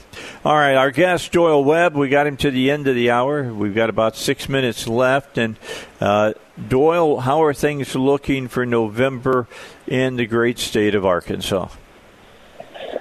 Dave, we feel very good about it. Fortunately, once again, being conservatives, we have raised our funds that we need for our campaigns, and we're prepared to go forward. We've gotten through the runoffs now. We've nominated some great people up in Jonesboro and up in Benton County. There was two runoffs in Benton County, one over in Jonesboro. I feel very good about that race. It's going to be a different kind of race. We'll see if there's a reflare of this coronavirus back in the fall. But we have some great conservative candidates who have been working hard and are already known within their communities. So, Doyle, how difficult has it been for the Republican Party in general because of coronavirus? I mean, you're talking about switching dates around, but I don't think people realize how important switching dates around and the problems that causes. Well, it's very difficult. Our people, like all Arkansans, are very. They love to get together and they love to visit. and now we're having to have county conventions by telephone conferences. That's a different thing. That's different for us, and it's as they would say, a new normal that we're having to get used to. But Republicans are getting used to it in Arkansas. In our primary runoffs, people had to quit going door to door. They had to get on the phone and try and get votes out or encourage absentee ballots. So it's just a new way of campaigning. I'm hopeful that we'll be back to the old way before long.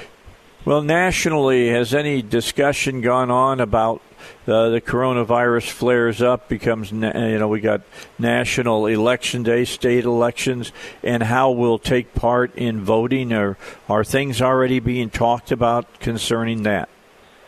Well, we're very concerned about that, certainly. If we look at these primaries and what Governor Hutchinson did on relaxing the rules on absentee voting and some of the dates there, that worked out seemingly very well. We're always concerned and opposed to mail-in voting just because of the security of mail-in voting. And, many times races can be won or lost by just a few votes. That's so right. Security is always an issue. We believe that it's full speed ahead, that we'll be able to have the elections just like we had originally planned to have them in November. I'm sure that there are some alternate plans being looked at, but at this point we're hopeful that we'll have this thing contained and be able to deal with it in a proper fashion. All right, 2 minutes left. Anything you want to add that I haven't mentioned? Well, I like everyone, I want to thank our healthcare workers, our doctors, our nurses, anyone that has to get out in society to take care of others. They're certainly doing so, I believe, sacrificially, and I hope our government rewards them for their efforts. Dave, I appreciate you and what you do and all of the communications that are going on. I think communication and information is very important in these times. We're working at home, so anyone that needs the Republican Party, they can get in touch with us, and we're ready to keep moving this state forward and this nation forward as we conquer this enemy. All right. Keeping the train going forward, that's the key. Absolutely. Thank you so much, Doyle. Appreciate your time. Have a good day. All right, Doyle Webb, who is the chairman of the state Republican Party. A lot of interesting things that he had to say there. It sounds to me like the state party and the national party have been working, hand in glove and making sure that things go off on a good note. There's been no talk of canceling the convention. Democrats are talking about canceling theirs, or at least putting it back to August. The Republicans have theirs starting on August 24th. I will be there live. We will broadcast live from Charlottesville or Charlotte, and looking forward to that in the near future. All right, 52 degrees here in Little Rock. We've got sunshine for a little while, then clouds, and a high of 73. Right now, let's hear what Sean Hannity has for us on the Dave Elswick Show. Final half hour coming your way in just a moment. Here at 101.1 FM, The Answer. Here's Sean. A little earlier, I was talking about Nancy Pelosi and how she's already begun pushing for Phase 4 of this whole thing dealing with the coronavirus. Phase 3, the ink isn't even dry. It's just getting underway.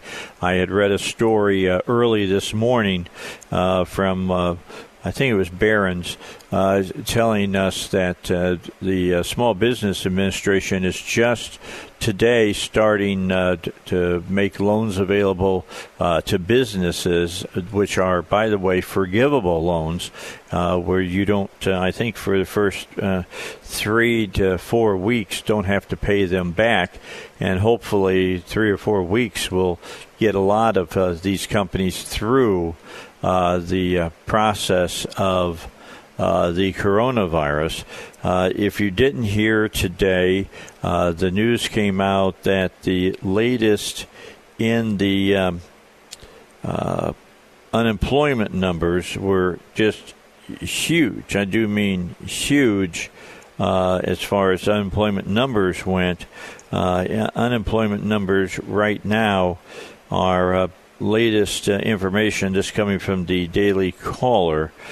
The U.S. Department of Labor announced today that roughly 6.6 million Americans filed unemployment claims this past week, bringing the 2-week total to nearly 10 million people. 10 million people. The past 2 weeks have both shattered the weekly high mark for claims, specifically 695,000 back in 82. Some economists have originally predicted 3.1 million jobless claims in the same time frame. It's been noted that the new numbers likely undershoot the actual number of Americans now out of work, as states have had trouble actually tallying the total number of jobless claims. Some people sent me information yesterday saying people going to the unemployment offices are, being told to come back because they're just being inundated right now as far as that's concerned. President Trump signaled he wants to include a $2 trillion infrastructure component into now Phase 4. But and he said on Monday that with interest rates for the United States being at zero, and in fact in some instances negative numbers, this is the time to do our decades-long awaited infrastructure bill. So, this is something that we've got to think about. Do we want to do it now or not? A lot of talk has to go into it.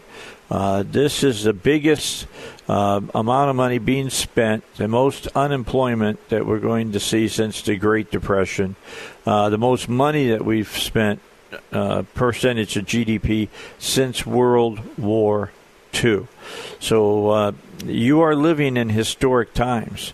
If you're a young person, this is a time you're going to want to remember, because it is definitely historical times for you now, of what you will go through, keeping your jobs, making your payments on your bills, and things of that nature. One of the good things about being alive now that we didn't have back in the 20s and 30s and 40s is that we have a much stronger economy now than we had then, and our country is able to help people in these tough times. Unemployment now has been granted for 4 months, and you're going to get 100% of your pay. Now, that's unheard of. Typically, back when I was a young man, you got about 60%. Then they moved it up after 9/11. You got up to close to 80% now, 100% of your pay, for a total of 4 months. When I was younger, 2 months. Then it moved to 3. Now it's 4 because of these unprecedented times. So we'll see how that plays for Wall Street. But over the last 2 weeks, 10 million workers filing for unemployment. Keep that in mind. All right, it's the Dave Elswick Show. I had been talking about how Nancy Pelosi was, wanting to put new fuel restrictions on airplanes and cars and new Green Deal crap and all kinds of things into, quote, this Phase 4 deal. Again, I don't think we should need to talk about Phase 4 until we get Phase 3 integrated and see where we're at. But if there is a Phase 4, it's about the coronavirus, not about changing America as we know it by, instituting all these socialist programs. And that will be a huge fight, I'm sure. in Congress and with the president if she tries to do that. In fact, the minority leader, Kevin McCarthy, talked about this earlier in the week. I hadn't been able to play it. We've had so much stuff that we've been trying to get out to you, and so I wanted to let you hear this segment right now. It's about 8 minutes long, so stay with us. It's a good 8 minutes of content for you here on the Dave Elswick Show. Joining me right now is House Minority Leader Kevin McCarthy. And Congressman, it's always a pleasure to see you. Thanks for being here. Thank you for having me back on. So is it necessary to have these lockdowns on, obviously, the tri-state area and throughout the country at this point? I think it is necessary because when you look at the number of deaths, but also the number of individuals have it, a large portion of that is from this tri-state. This president's trying to get ahead of it, just as he made that very smart decision for stopping the flights from China coming in as well. These are protections for the rest of the nation. Let's talk about that relief bill that you and your colleagues worked on, the president signing into law. Can you go through it, walk us through what's most important and what you believe will actually move the needle on economic growth? Because we know that we may very well be in a recession right now. Yes, this was very critical. And it's more than a rescue. It's actually a commitment from your government. I wish we would have had this a week ago. Unfortunately, Democrats have held us up. But let's walk through the importance of this. First, it provides $140 billion to the hospitals. This is directly so they get liquidity, but also for that personal protection equipment that is so critical because our medical community is really the modern-day soldier in this virus that we're battling. But for the small business owner, we want to make sure we're keeping people employed. And if you were a small business, 500 employees to just a gig worker yourself, you get a guaranteed loan from government for 2.5 times your payroll. If you use that money to pay your employees, if you already laid them off, bring them back and pay them, pay your rent, pay your utilities, and that is forgiven. No longer a loan, but a grant. If you are a larger business, you get a guaranteed loan, but you also get a retention program in there through a tax advantage that government will pay for half of your employee salary. That's an ability to keep people working. Then the individual checks that will go and start in 3 weeks, $1,200 per person, $2,400 per couple, $500 per child. Right. And it'll start phasing down after earning $75,000. This is critical to get us through the next 2 months and get this economy coming back, just like a hockey stick looks at. We'll have a couple tough months. So this is the next 2 months. But we can have the strongest economy. You said that. Yes. You said the next 2 months, and Secretary Mnuchin said the same thing, 10 to 12 weeks to address the dislocation just in the next 10 to 12 weeks. So does that mean we're getting another stimulus, a fourth package after the next 10 to 12 weeks?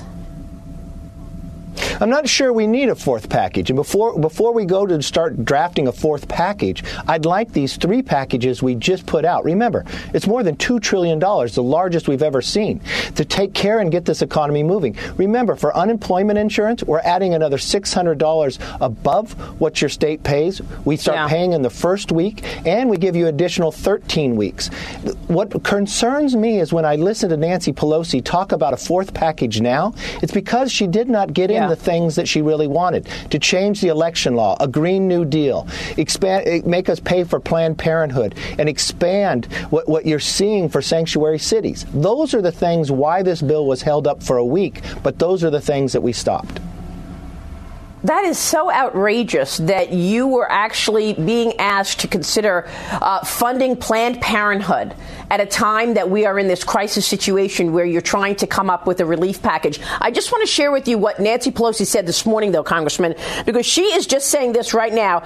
President Trump's denial at the beginning of this was deadly, and that right now, as he fiddles, her words, as he fiddles, people are dying. This is what Nancy Pelosi said this morning.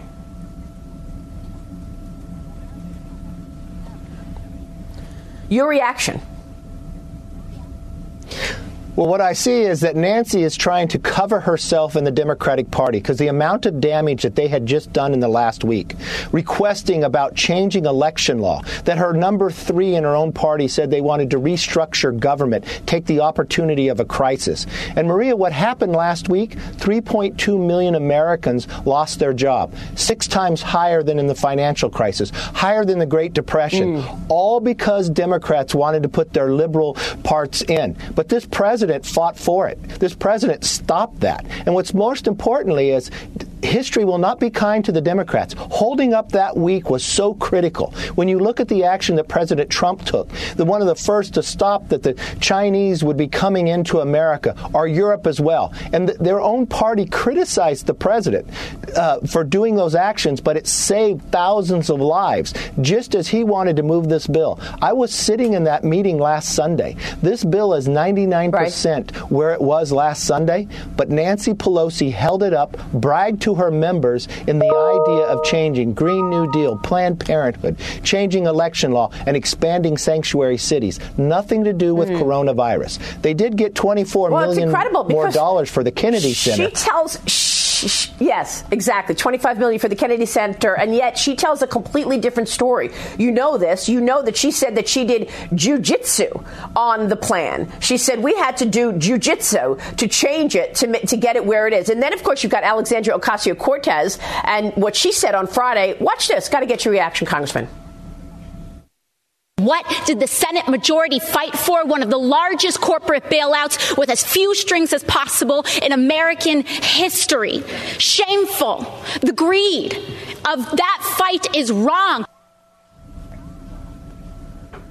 You saw that. Your reaction? Yes. Well, it's not a time for theatrics. This is time to actually get the bill done. But if you listen to these Democrats, that is exactly what they want to do. They're more concerned about a foreign country or foreign individual than they are about America themselves. And not only do we have to fight this, remember, the virus is here. We did not invite it. We did not ask for it, but we will defeat it together. And that's exactly what this bill does. Unfortunately, we were held up a week by the Democrats. 99% of this bill was done last week. It's exactly the same from the 13 extra weeks, from the small business, from the large business, from the hospitals. But Pelosi's in trouble based upon hurting Americans because they want to restructure this to look more like the socialist views they believe in. So let's end on some optimism, Congressman, because I know that you had a phone call this morning with managers of businesses, CEOs in the pharma sector. Tell us what you're expecting. And this feels like a newfound partnership between business and government right now. I know that the president has been calling lots of different groups, CEOs, to the White House to try to figure out how business can help here. What have you learned? This is the great thing about America, the ingenuity. I was talking to a consortium from the very best medical individuals to the very highest CEOs, working together with government to get that personal protection equipment coming into America. And as we know, China has gotten a large portion of that supply chain. Unfortunately, we just found out, one of the highest CEOs told me, that she came in and took one of our factories where we were purchasing millions of the equipment to come over here to give it to France because they're trying to take more of the market share for Huawei, that France will agree to allow Huawei into their industry once again from the equipment to using this tragic situation to get more of the supply chain in another industry. But what we're seeing in America, look at what Abbott just came out this week, that they have a new ability to get a test results for coronavirus in as fast as 5 minutes. We're already into a trial 1 test for a virus. The ingenuity of America will overcome this. We will be stronger. But we have to look at the supply chain, something that President Trump has told us about from the very beginning. China has too much control of our medical equipment, too much control when it comes to pharmaceuticals, too much control of critical minerals.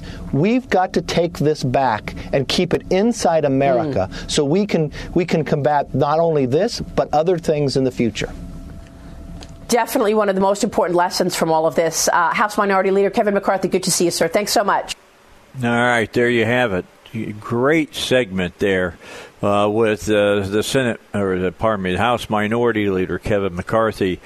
And he said, a whole lot of things we've been saying with a whole lot of different people over this week here on the Dave Elswick Show. But the bottom line, at the very end, that whole thing about supply chains and getting them out of China and getting them back here in the shores of America are very, very, very important. It's something we must learn from this experience that we're going through right now. All right, we're going to take a break, come back, and get our final few moments. Don't forget Robert Steinbach tomorrow on the show, and I'm sure we'll have some other people. I'm going to give a call to Dr. Terry Yamauchi, see if he'll join us early in the morning to talk about the coronavirus from a state standpoint. We'll see if we can't get him on to do that. It's the Dave Elswick Show, 101.1 FM, The Answer. All right, back. Final segments here on the Dave Elswick Show. You know, we talked about the president being called racist in January by Biden and by Pelosi and by a bunch of nincompoop liberals. And some of you are listening right now, and I want you to take notice when the president closed off air travel from China. Well, he probably mitigated the virus getting into America a lot earlier than it did. I mean, Biden called him, a xenophobe. Well, this goes on in other places in the world as well. This whole political correctness, ridiculousness goes on in other countries also. The governor of the Italian region most devastated by the Chinese coronavirus said he was called racist by his colleagues in government for wanting coronavirus tests for travelers coming into Italy from China. He wasn't turning them away. He just wanted to have them tested. Now, I want you to just think how stupid those people that were calling him a racist were. You got people coming in from the hottest spot in the world about this virus, and you just wanted to give them a test to make sure they're not coming into your country bringing this virus with them, and you're called a racist. Folks, sooner or later, some common sense and logic will hopefully make its way into the thick skulls of these people. I mean, this is just absolute ignorance on their parts. Lombardy Governor Attilio Fontana said he was, quote, mocked with, insolent words like racist by his colleagues in February because he had asked for coronavirus testing from people coming in from China. And we already knew that the people in China were, undergoing a huge influx of people getting this virus. He's a member of Italy's Lega Party, or the League, currently led by the foreign Prime Minister Matteo Salvini. Quote, I am surprised that you accuse me of misestimating the problem, while someone in the room shouted shame at him. Nevertheless, Fontana continued, proclaiming that he had been called racist for wanting to check people coming in from China before the coronavirus started in Italy. So he wanted to do the right thing, but ended up stopping because he was being called names, evidently. Thank God for our president who controlled the airports here in America and cut off flights coming in from China, even though people were calling him a xenophobe. One of those people that made it really, really clear that what he thought of the president was the Democratic presumptive nominee for president, Joe Biden. Thank God he's not president right now. Only know where we'd be right now if he had been President of the United States. So if I sound like I'm really pro-Trump, yeah, I think he's doing a great job under huge duress, to be honest with you. All right, tomorrow, Robert Steinbach will be with us. We're going to talk about the unemployment numbers today. The stock market right now holding flat. No big sell-offs going on right now. It's holding flat. Everybody knew the unemployment numbers were going to be bad, and they were. All right, back to you tomorrow, 6 a.m. on the Dave Elswick Show.